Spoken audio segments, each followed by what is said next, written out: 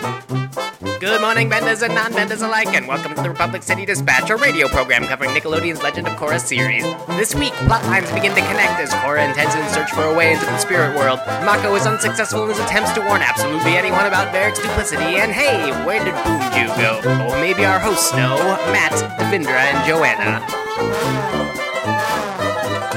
Hello, welcome back to Republic City Dispatch. This week we're talking about The Guide, a follow-up to this epic two-parter that we had 2 weeks ago. And then we got a bye week, so we've all kind of been drowning in theories from then. And thank you to everyone who submitted fan art to Republic City Dispatch last week. That was awesome. What a great way to spend the week we're not watching the show. That was amazing. Sure. All those cuddly sky bison babies. I'm Matt Patches, and with me, as always, Devindra Hardawar. Hello, hello. And Joanna Robinson is back. By popular demand, I should say. You're a fan favorite. You defeated Dave in Mortal Kombat. I think they're tired of just all the men talking about Korra. We needed to really spice it up. Blueberry Spice head it up. And yes, Dave is not with us today because he is surprising his girlfriend. He's doing something very sweet. And I don't think there's any love triangle going on over there. No drama in that romantic relationship. So thank God. Why don't we recap this episode? And because Dave's not here, we're going to turn it over to Korra. I opened a spirit portal at the South Pole, but then Unalaq turned out to be a bad guy and wanted to take control of the South, so I sort of started a civil war. But when I went to find some help, I was attacked by my cousins, and then by a giant dark spirit, and then I forgot who I was, and then I met the first Avatar, and then I realized I shouldn't have opened the portal in the first place, and now I need to close it again. I knew this would happen. I knew this would happen. Just before we get into the episode, I want to remind people that if you listen to this on SoundCloud or on Tumblr, on Coronation, please jump over to iTunes, subscribe to the podcast, listen to all the back episodes, leave a review and a rating. It really helps us get out there and have people talking about Korra. Just help expose the podcast to new people, and that's the best way to do it. So iTunes, reviews, and ratings. Why don't we get right into this, guys? After this kind of epic tangent that we took 2 weeks ago, we're back with Korra. Korra has had revelations. She knows they're at the Southern Air Temple because of some meticulous planning on Tenzin's part. Was this a satisfying, re-entrance into the Korra plotline for you guys? I mean, I thought it was fine, just in terms of reconnecting everything we've learned so far, because we're seeing how everything in that epic double episode, how that all impacts everything happening now. And I think the pieces are just kind of fitting into place. Not much action, really no action in this episode. A lot of... There were some dark spirit bats that they had to squash. It's a lot of plot movement, and unfortunately, it also features, I think, one of the most annoying aspects of the season, which is very, very simple misunderstandings from very smart people. So that is really annoying to me. That feels like a plot contrivance, talking about something that happens later in this episode. But beyond that, it is nice to see Korra reunite with Tenzin, although I guess it's kind of strange that they have no clue what's been going on this entire time. They've been really cut off, apparently, by Tenzin's design. Off the grid. They unplugged for their vacation. That's what a great vacation is, right? Leaving all your technology at home, your connectivity. Got to put it away. He's like, I can't even use my BlackBerry. And Tenzin's like, no. But Tenzin's never going to take a vacation after this. This is what happens when Vacation Tenzin is officially dead. We have our first death of Book 2, Spirits. It's Vacation Tenzin. This is what happens when Tenzin takes a vacation, yeah. Joanna, what did you think of this episode? It had to be a letdown after the last. It kind of had to be. Yeah, and it felt like table setting, just getting Korra where she needed to go. But I did like the reparation of the relationship between Korra and Tenzin, because that was a black mark on Korra's record to reject him the way she did at the beginning of the season, and it goes back towards us liking Korra a bit more. When it's been hard to do so this season. I was about to say, I think after scanning Tumblr after the episode aired, people finally are back on the Korra train a little bit. They're respecting her. She has her stuff together, and she's bouncing back. She's thinking things through. Good for her. Sure. I don't know if that's an organic growth. I mean, this whole thing. Juan's entrance is a bit of a Deus ex machina. Sure. exactly. I also feel like this the whole amnesia thing is like the shortest amnesia like implementation in a show I've seen. Like she has amnesia for like in between 2 episodes. But you're happy about that. I mean, you don't want her to have amnesia. I just think it's kind of funny. It's like, oh, I have amnesia. Oh, I don't now.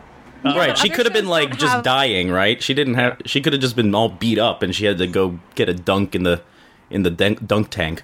That's what I was saying. Other shows don't have a magic dunk tank with, connections to the original Avatar. If they did, amnesia would not be a problem anywhere.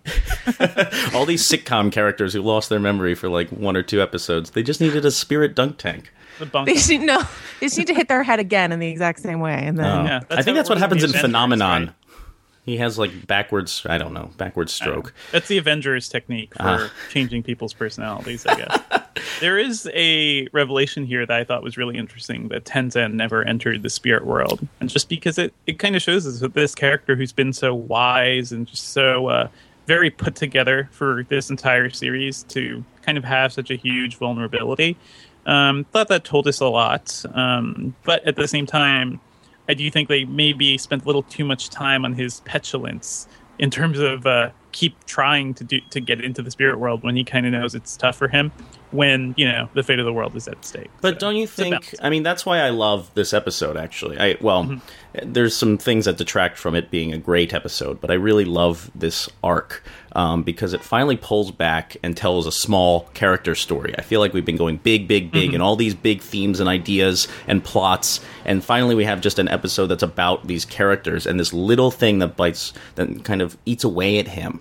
And Tenzin reminded me so much. I mean, this is an episode about fathers. It's an episode about teachers. I kept thinking about like that first. I imagine most people have this experience one way or another, but I mean, I remember seeing a teacher have an emotional moment for the first time when I was in high school. Someone a teacher that you really admire, that you study under, that you just love because they can bestow so much knowledge upon you, and then they reveal that they're human, they have a flaw. And that's like a devastating thing. Like, oh my God, you're fallible. That's scary. And I thought that about Tenzin too. Like, he needs to keep this up. He needs to be the wise sage. He needs to be the last adult airbender around and kind of uphold the banner of Aang. And he considers himself a failure in Aang's eyes, and he considers himself a failure in his daughter's eyes, which I think is really interesting. There's a lot going on there, and you can feel the weight because it takes him so long to kind of finally accept all this failure and say, well, I just can't do this as a human. I think that's pretty devastating. Yeah, and it's an occasion for the siblings, right? For his siblings to sort of take his role a bit, or at least he's going to go a long way towards understanding them and their frustrations and their limitations. You got to love. So I thought that was nice line. For that relationship. Boomy's line: "Welcome to the I disappointed dad club." Yeah. I love the idea of this. I definitely love that they're exploring this at all. I just feel like there are at least there are several scenes too many of Tenzin really, really hammering his stubbornness home. You didn't need like the incense and the bell and the new location and I get it. Yeah. I get it. But then it offered us up. He does this amazing airbending dance as he's like making all the incense go around the meditation circle. I loved that. I thought that was like the best animation I've seen from this particular studio all season. Just these like hand motion airbending dancing.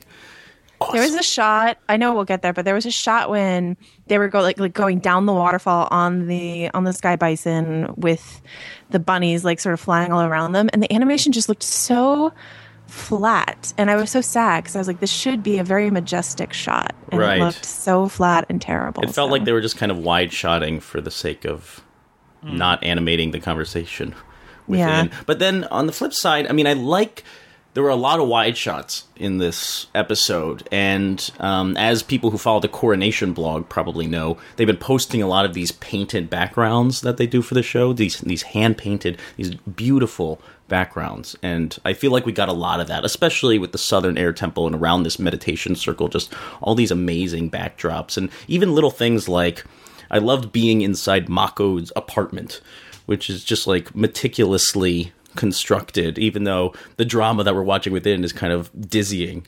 I just enjoyed being there because it's like, man, he lives in an apartment. This is a real apartment. He's got posters on the wall. It's the little things for me. Yeah, he does. He has a Fire Ferrets poster. Yeah. I want one of those, by the way. Seriously. Love that.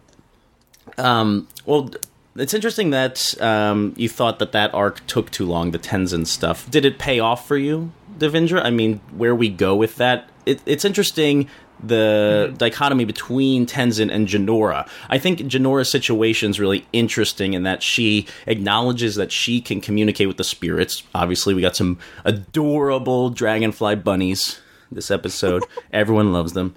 Boom June. And but she's afraid to speak out about it, which I thought was interesting because we're obviously a family of people who communicate with the spirit world. We're very meditative. Why are you so afraid to tell people that you communicate with spirits? You look like Harvey. Yeah, it's Harvey. It's basically Harvey, and especially when in that intro, who comes over? Maybe I think it was her mother who comes over. Oh, it's Tenzin who's just like looking at her, and she's dancing around, and it's like, what are you doing, you psychopath? Well, the cut was amazing because she's like dancing with the bunnies or whatever, and then she turns around, the music cuts out like immediately, and the bunnies go away, and it's just like, oh, Jinora, you do look like a psychopath. Invisible friends, sure. But then you would hope that someone would be like, wait, spirits can be invisible sometimes. But no, none of that. But that's what her aunt based on nothing. Her aunt based on Jinora sort of staring off into the middle distance was like, Jinora, do you have something to tell us? I suspect you're friends with spirits because you were staring off.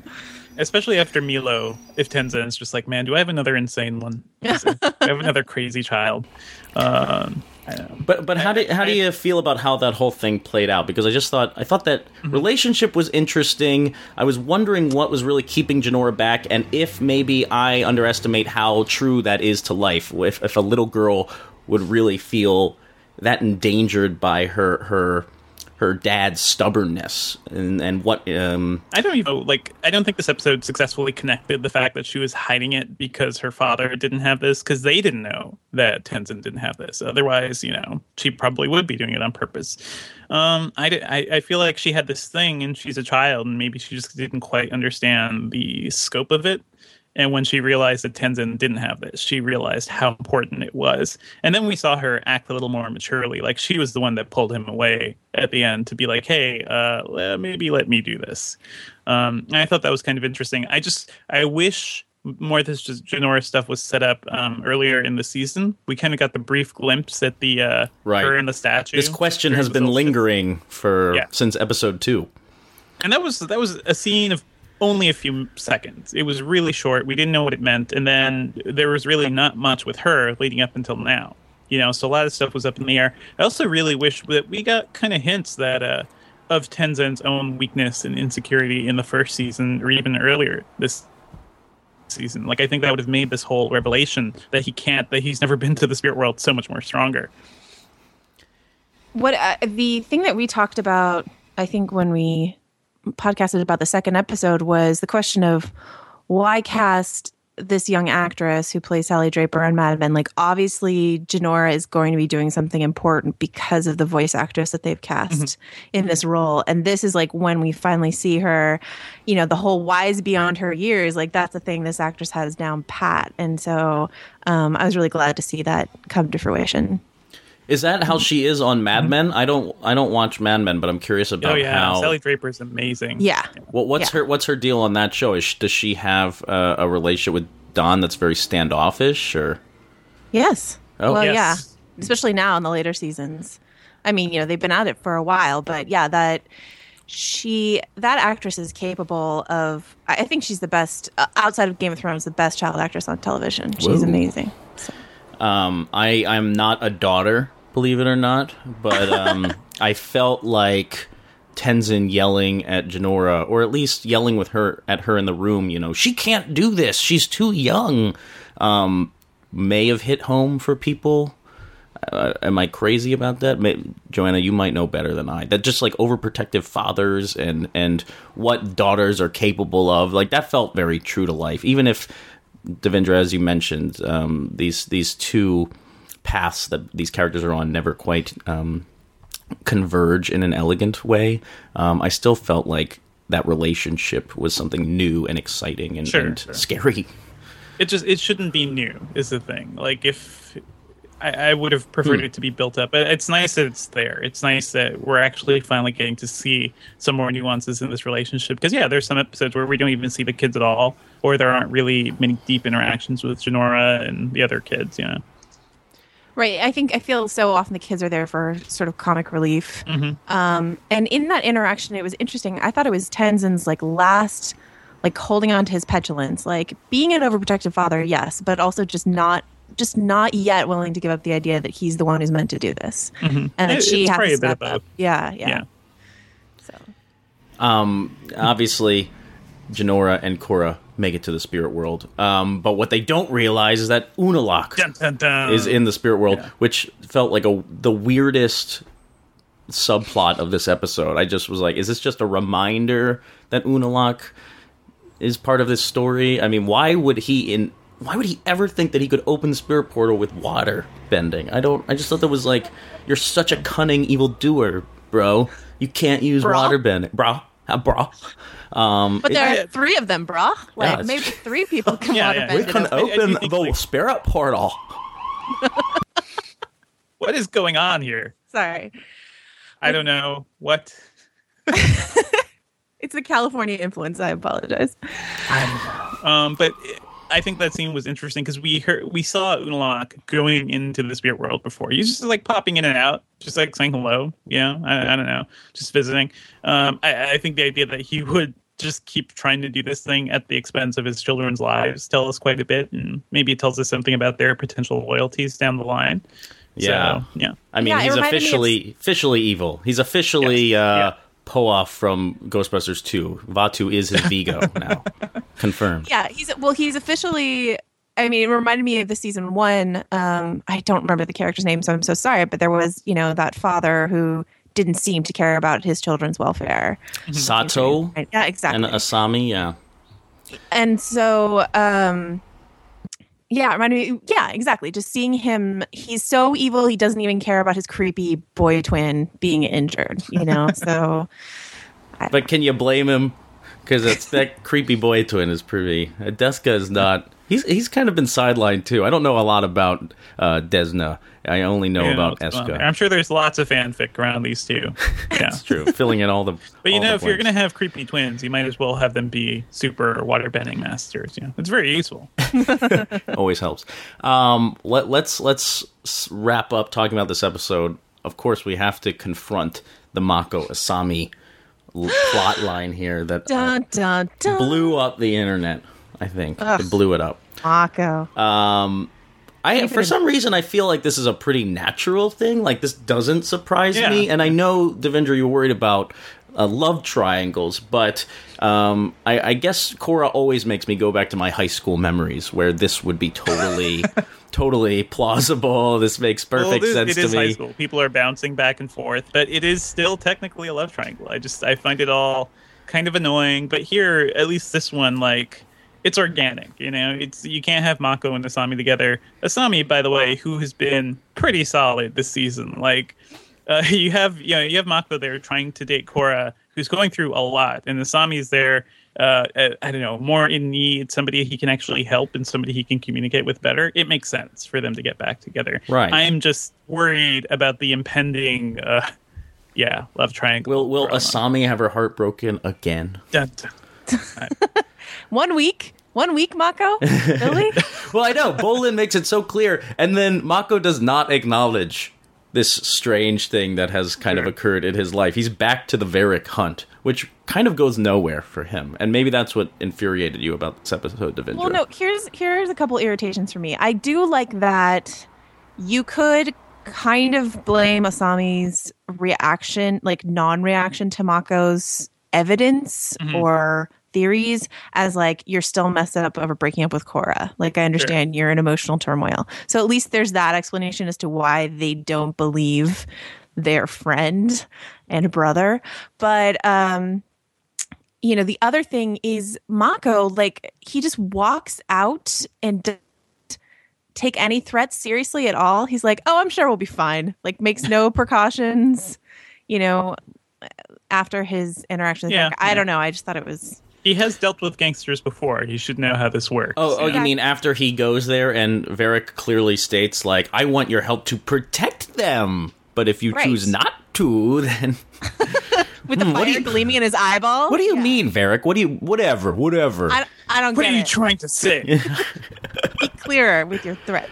Mako does not consider the fact that Varrick could probably kill Bolin and Asami in like 2 seconds if he didn't Bolin comply. Deathwatch. Well, actually, I saw multiple people say that Mako is the death flag has been raised for Mako. I've seen this comment a couple times because apparently people feel that that after this episode, Mako comes off as the most rational of the bunch. Yeah. I mean, I guess he does. Most rational character in the season, yeah. But he's still kind of like softballing his investigation, don't you think? I mean, here's a guy who hired the triple threats to do a sting operation. Why is he not being more aggressive if he truly believes that Varrick... Yeah. I mean, maybe I'm waiting for this to become more noirish and more aggressive and immersive in this plotting, and it kind of seems to be dancing around it a little bit too much, as if, well, I guess he's a cop and he wants to play by the rules, but he clearly does not play by the rules. The triple threats. Yeah. And he kind of deserves to go to jail. Just for that. But this has been my frustration with kind of this whole, the police plot line, everything dealing with the plot that Varrick is building up. Because there are some pretty clear clues here. And if it weren't for the incompetent police force, that, they'd probably be much further along in this investigation. I think the sadder thing is, though, that, the way this plotting is working out is that it's making some of the very smart and capable characters seem very, very dumb. And I'm looking specifically at Lin Beifong, who, which is a mortal offense for you as a Beifong devotee. It's horrible because it's like she must know that these detectives are not very smart. Maybe she's got, so she kind of keeps them on staff or something. But, to so quickly accept this evidence that is just clearly piled up in Mako's closet, I feel like somebody in her position would know what like a planted evidence or something looks like, right? It's generally not all there. It's there for you to go find when you enter somebody's house. I wish she was smart enough to recognize that. I wish the other characters kind of saw that as well. Like, Asami has no reason not to trust Mako. I'm not even talking about the breakup. Like, they've done so much together. They've gotten so close. Why would she even suspect that he was doing something wrong? And why doesn't she, like, the very obvious thing that Varrick wants from her is that, he wants her business. He wants to make money from her company. There are so many obvious things here that people aren't latching onto. So when, Mako gets arrested based on a complete misunderstanding, that's not noir. That's just dumb. Well, maybe this is just the condensed confusion that we experienced in Breaking Bad. How long did it take Hank to capture Walter White or to out him as that was actually a mystery. That was actually a well-constructed, way of everything. Like, we saw a lot of examples of Walter White kind of giving hints to Hank, and then Hank slowly figuring them out. There definitely none of that in this series. Well, and also Hank had a reason why he wouldn't see. That's true. Had his perception of Walter and also his own pride. Like, there are various things about the Hank character that got in the way of him seeing the truth. And although Mako's, as you said, like, Asami is desperate to have Future Industries back up and running, and she's kind of falling for Mako again. Bolin is a movers star. He loves Varrick. Why would any of these people really want to point fingers at him and say that he's the culprit when they're yes, two comments on this whole string of thinking. One, as I say time and time again, Jessica Fletcher from Murder, She Wrote would have had this mystery wrapped up in like 2 seconds. I think Nancy Drew would have figured this out. Party Boys, name your kid. No, you need Jessica Fletcher because she has AIDS. Encyclopedia Brown, yes. And two, this is Rugrats. The Rugrats on a good day. They've solved some. They had mystery solving on the Rugrats. Tommy definitely had like a Sherlock cape that he put on sometimes. Wasn't there another Encyclopedia Brown type character that I'm trying to think of that it's not Encyclopedia? He's like the lower rent Encyclopedia Brown. If you couldn't afford the fees for Encyclopedia Brown, you went to this kid. I don't know. Harriet the Spy. Yeah, Wikipedia Brown. Wikipedia? Oh my gosh, gold mine. And my second speculative comment, kind of touching on what you were talking about, Devindra. In a perfect world, I feel like Mako and Lin Beifong would kind of team up and solve this mystery together, so we'd get more Lin Beifong action.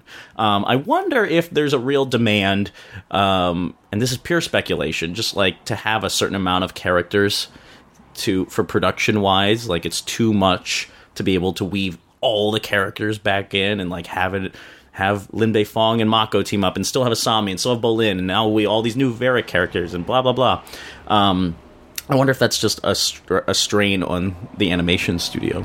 Well, but something I thought also about. Is it so inconsistent? I mean, I don't know about your love history with Lin Beifong, Devindra, but like, is it so inconsistent with her character last season, who hated Korra for no reason for a really long time? Right, but she hated Korra because of her former relationship with Tenzin. But she eventually became somebody who fought really hard. Like she gave up her powers to fight on Korra's side. So if she's the Commissioner Gordon of this universe, then she would go rogue and figure this out. She wouldn't necessarily play by the book the whole time.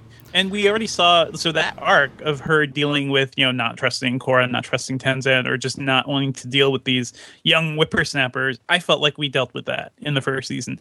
I don't know what's driving her this time, especially when like anybody with a brain can see that you have civil war brewing. You have people who could potentially profit from it. You have really rich tycoons who are manipulating something to kind of make themselves look good. Like, I don't know. I don't want to excuse it that this is just a kid's show and that we're overthinking it, because I don't feel like we had this problem in the first season, right? Or even in the in the last Airbender. The Civil War could be a real wag the dog situation for this investigation. Sure. It's really kind of distracting the police force. I'm projecting. We don't see them doing anything though, right? True. Well, and they're not.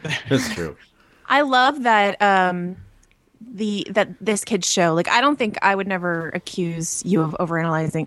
Like this show has proven time and time again that it is worth analyzing at the depth that you are.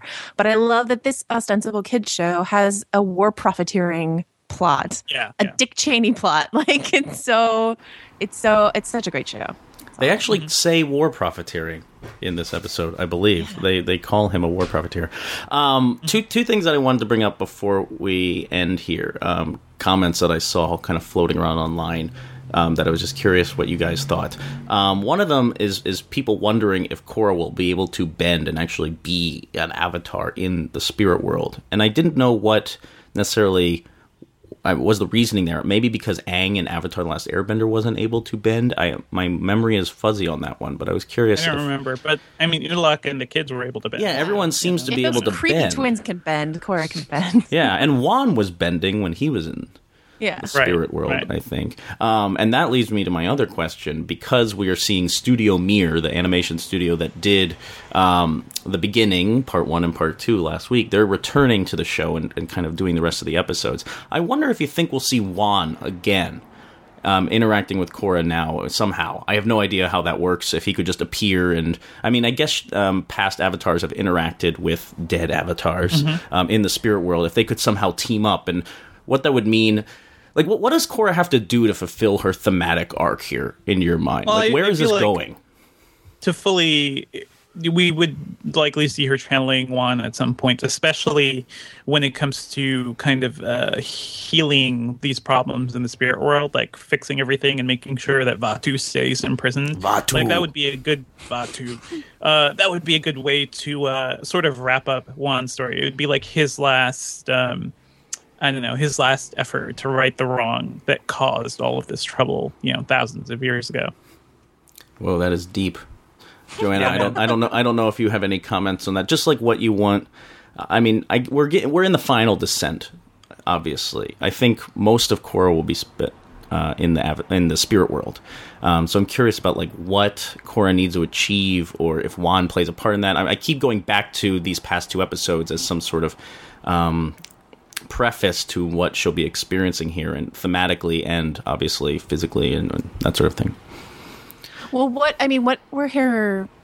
I mean, I know the answer, but like, what in your opinion were her big failings at the beginning of the season that made her such a hard character for people to enjoy this season? And whatever that is, and she's already made strides to repair relationships in this episode, but whatever that is it arrogance? Is it unwilling to... I mean, she's headstrong in the beginning, but I feel like she's calmed herself in some way. She understands that she needs to be spiritual and take a deep breath and meditate. Sure. So what else does she need to solve? She needs to kick Unalaq's butt, clearly, obviously. Well, headstrong was one thing. She was a little too proud, kind of irrational, like early on. It felt like a lot of teenager problems. Right. And I can understand that, right? She's a young character trying to deal with all of this responsibility. I can understand the show wanting to deal with that, but we brought up Buffy a couple weeks ago, right, where I think, with that show, we saw similar things, but it had a lot longer, had more episodes a season. They had more seasons to kind of deal with the issues. And I feel like they forced, or at least condensed a lot of that into the beginning of this season. And it's a shame. It's understandable, but maybe it was too much to absorb at one time. And is it going to be... So aren't there like 5 more episodes or 4 more episodes? I think so. There's 2 more. There's an episode on the 8th episode, and 2 episodes on the 15th, and 2 episodes on the 22nd. So we're going to have some Korra marathoning to do. Okay. So, and do we think that she's going to be in Wonderland the whole time? Because, and that's what I'm calling it, because when she and Jinora first got there, it looked exactly like Tim Burton's Wonderland to me, which is not a good thing in my opinion. No. Because they're in a very different part of the spirit world than where Unalaq is. So are they going to have to encounter things? Are they going to have their own quest to get to Unalaq? And so is it going to be the adventures of Korra and Jinora in the spirit world for a few episodes? I have a feeling that won't last too long because, that separates them too much from the other characters. Right. Well, 3 episodes from now, we have the episode called Harmonic Convergence. And then there are still 2 episodes after Harmonic the Spirit Convergence, Jamboree. Everyone get punch. It's going to be a good time. I'm actually, maybe you guys can clear this up, and I'm sure the audience can clear this up for me. I am still a little fuzzy on what Harmonic Convergence is. What is Unalaq doing? And what does Vaatu need him to do? I think it was something with, I don't know if it's planet alignments. It's something celestial where, if they do this thing, if they open up the other portal, they can tap into something to kind of unleash Vaatu. That's what I've gathered so far. So I think David just said they do a thing and they can tap into something. Do a thing, yeah. That's really all we've gotten so far. Oddly enough, I recently saw the movie Thor: The Dark World, and it has pretty much the same conceit. There's like a harmonic convergence occurring in Thor: The Dark World. And according to Wikipedia Brown, harmonic convergence is an actual thing. Harmonic convergence is the name given to the world's first globally synchronized meditation, which occurred on August 16th through the 17th, 1987, which was also closely coincided with an exceptional alignment of planets in our solar system. There you go. Yeah. And the timing of harmonic convergence was allegedly significant in the Maya calendar. So that's according to Wikipedia Brown. I don't know. Well, we have seen the planets actually align, so it does have something to do with that. Yes, and we saw that somewhere. Somehow Vaatu will escape. Who knows? And they'll have a big fight, probably. It's one of those things that the show doesn't even really need to explain that much, right? It is a thing that's going to happen, and if it happens, and if we know it's bad. And then the Korra wiki says harmonic convergence is a supernatural phenomenon that occurs once every 10,000 years when the planets align and the 2 spirit portals on the north and south poles overlap. During this, Rava and the Avatar must battle Vaatu in the spirit world near 2 portals that connect the 2 poles. The victor in this battle determines the fate of the world until the next harmonic convergence.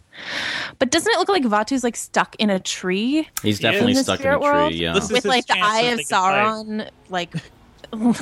Yeah, it's got like a little Eye of Sauron, like not in the tree that he's peeking out through. But so is he going to break out of the tree and then fight Korra? And if he wins, then it's misery and despair for the next 10,000 years. Woo! Great Party! Who actually did that? Sorry, guys. This is Empire Strikes Back. Okay. Vaatu wins. The gathering of the Juggalos begins if Vaatu escapes. And just to be clear, I looked it up, and the event that happens in Thor 2 is called Convergence. So it's pretty much that has the 9 worlds aligning as opposed to the planets aligning. Very different. The harmonicas. You need the harmonicas. Jamboree. How do you make music if you don't got them? Let's wrap up here. I just want to hear from you guys about if you have a favorite moment or something that stood out in this episode for you. Joanna? I guess I gotta go with the dragonfly bunnies. Oh. Come on. They were like, it was very Harvey, but it was also like very pink elephants on parade. I don't know. I really liked them. Is that a Winnie the Pooh reference? A Dumbo reference. Oh, Dumbo reference. I'm thinking of the terrifying Huffalumps or whatever they're called. Weasels. Do not like that. Do not like. Devindra? I don't know. Probably when Bolin calls out Isami Mako, I thought that was funny. Yes. That's about it. I was trying to figure out, he's in a pair of talons, I think, when we first pick up with him. And if anyone knows what that, I assume that is a silent film reference. Not been able to figure it out. I found a D.W. Griffith film from 1908 about a bird stealing a baby, but I'm pretty sure that's not it. So if people have references, we will continue to read as much into everything as possible. Yes, I'm calling out Annotated ATLA, who runs an amazing Tumblr blog, who needs to figure this out for me. Thank you. And for me, my favorite moment had to be because I love Tenzin, and I love how boring and dad-like Tenzin is. So when he walks in and says, "We're gonna go see the ancient statues and the ancient gardens," and then they cut to Milo and Iggy. I mean, Milo is blowing snot bubbles out of his nose. Everyone's just so bored. I'm like, been there. That's the family vacation I know too well. Well, I guess that wraps things up for our discussion on the guide. Thanks, everyone, for listening. Remember, iTunes, reviews, ratings, leave some praise, or leave some constructive criticism. You can do anything you want. Just leave it on iTunes. Why don't we tell the people where they can find us on the internet? Joanna? Everydayonpajaba.com, over on vulture.com, or you can follow me on Twitter at quityourjrob. Excellent. Devindra? Cool. You can find me on Twitter at twitter.com/Devindra. I write about tech every day at venturebeat.com, and I podcast about movies and TV at /film.com. And I am Matt Patches. I am a rogue agent of the internet, writing all over the place, trying to put everything on mattpatches.com, my Tumblr. I'm on Twitter at Mr. Patches. And I run another pop culture podcast with Dave, who's missing today, called Operation Kino, which I urge you to listen to. And I write about Korra at vulture.com. So definitely read those too. Joanna, are you doing any other podcasts right now about television? Yeah, I have one called The Station Agents that you can find over on pajaba.com. Definitely listen to that. And until next week, farewell.